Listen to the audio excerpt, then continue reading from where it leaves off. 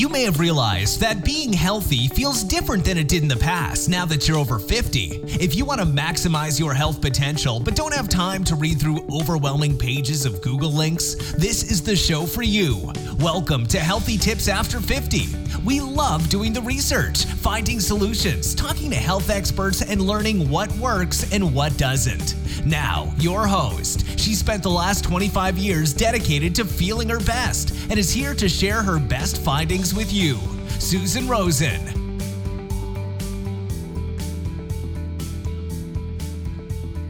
Hi everyone, this is Susan Rosen, your host. Today I'm going to go back to something I've done a couple of times before, and that is to talk about three different subjects. Two of them are kind of short and one of them is a little bit longer. And they all, well, not all, two out of the three have something that's related to the holiday season and what we're eating. So I thought it might be applicable and might be interesting.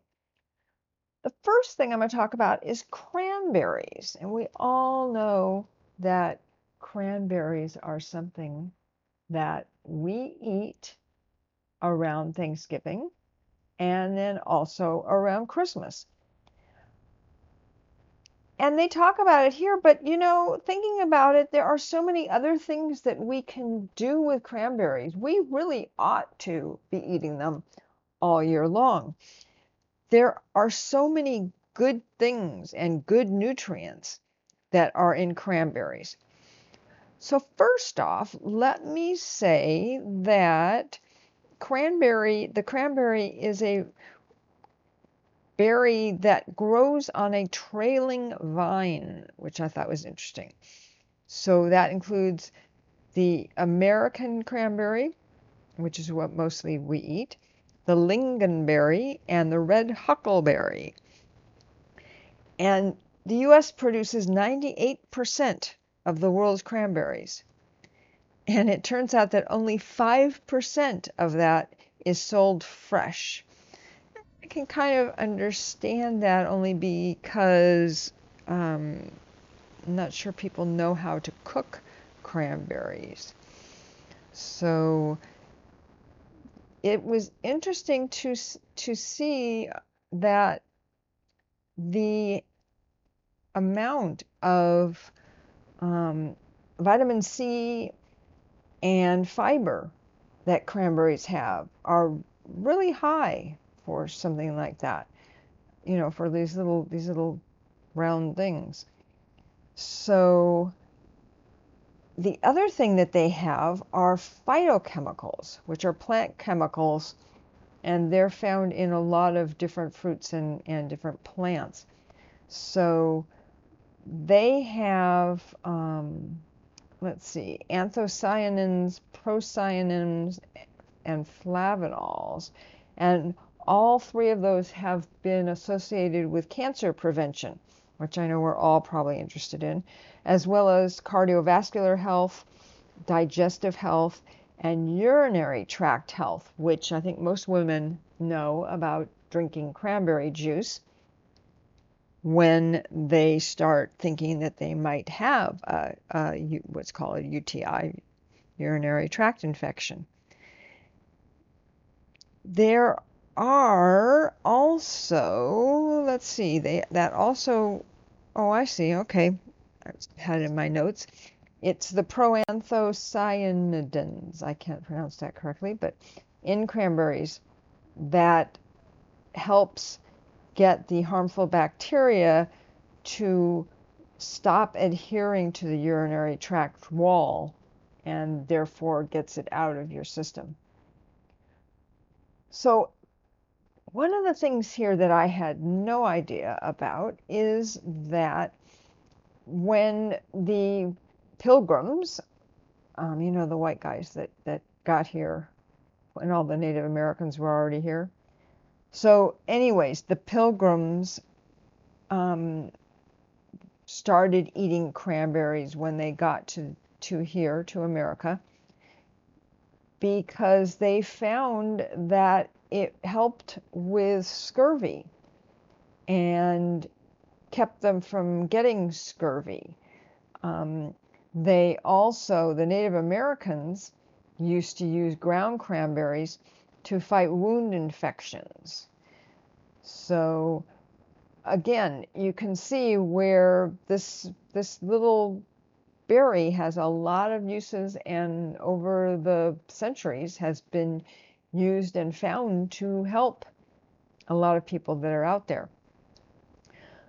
Okay, so just few other things about cranberries is that they are available fresh from October through December. Obviously, you can get the frozen ones and the canned ones and cranberry juice any time of the year. In this article that I was reading, they say that fresh berries should be firm, plump, and brightly colored with no brown spots. Okay, that makes sense. That they will last up to 2 months refrigerated, and they also freeze well. That's good to know, isn't it? They also said that it's very easy to make your own cranberry sauce with water, a little bit of sweetener, and a little citrus zest.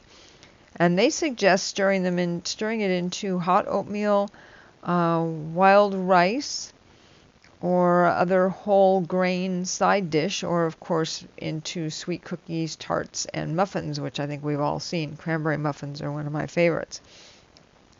They also give a recipe for walnut cranberry granola bars, and if anyone would like me to send that to them, be sure and either leave me a comment on my website or send me an email at susan@healthytipsafter50.com. So the second berry I'm going to talk about is a blueberry, which we all know, or we should know, is linked to a lot of really good vitamins and good health. But it turns out that they have actually done, there is a collection of studies which shows that regular consumption of blueberries may, and they always say that may, contribute to healthy aging with cardiovascular and cognitive benefits. Their suggestion is to eat 1 cup of blueberries a day, that can improve blood vessel function and also lower the systolic blood pressure due to the anthocyanins, which I just mentioned earlier with the cranberries, which is one of the phytochemicals responsible for the blueberry's color. There are some other studies that have been done that associate blueberries' powerful plant compounds to improved performance on memory tests.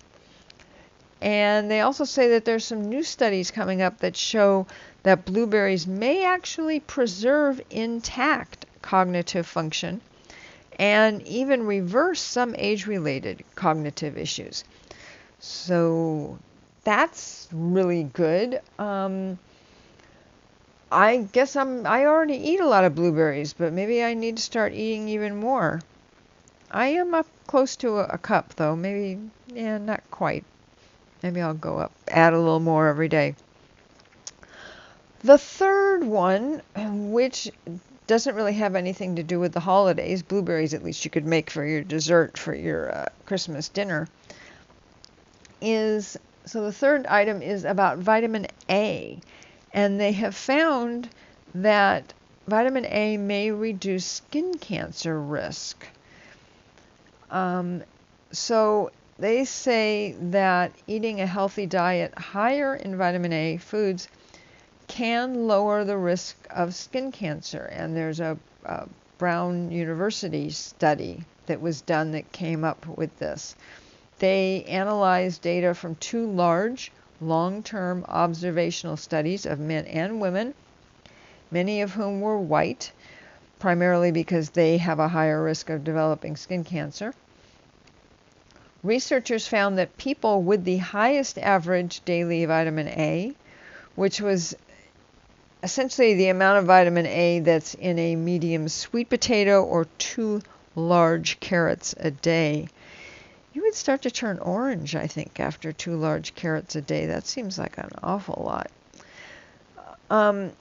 Anyways, the highest average daily vitamin A intake was 17%. All of those people who had the highest were 17% less likely to get skin cancer than those with the lowest intake, which is very interesting. That's quite a large, well, 17% is a lot, I think, for a lot of these studies. Most of the participants' vitamin A came from fruits and vegetables rather than supplements or animal-based foods. So that's a good caveat to this whole thing. And that is, I think, about it for today. It's going to be a short podcast. And I will see what I can do about finding some good things for the next couple of podcasts as well. I thought this was kind of interesting, personally. Remember that I am not a doctor. This is not medical advice and should not be taken as if it is. And please leave me a comment. Send me whatever your thoughts are about the podcast. Let me know if there's anything you'd like me to follow up on or do a podcast about. You can tell me either, as I said before, on my website, or you can go to my Facebook page, either mine, Susan Rosen, or the Healthy Tips After 50 page. And that, I think, is going to be it for today. I hope everyone had a good Thanksgiving weekend. And we are going to start our week again tomorrow. Or actually, I guess it's today. That's when the podcast will go up. That's it. And I will look forward to talking to you all next week. This has been Healthy Tips After 50 with Susan Rosen. To stay on the cutting edge of the most effective health strategies, subscribe to this podcast and let us know what you thought of the show with a comment or like on iTunes. Visit healthytipsafter50.com for this episode's show notes, more resources, and free offers.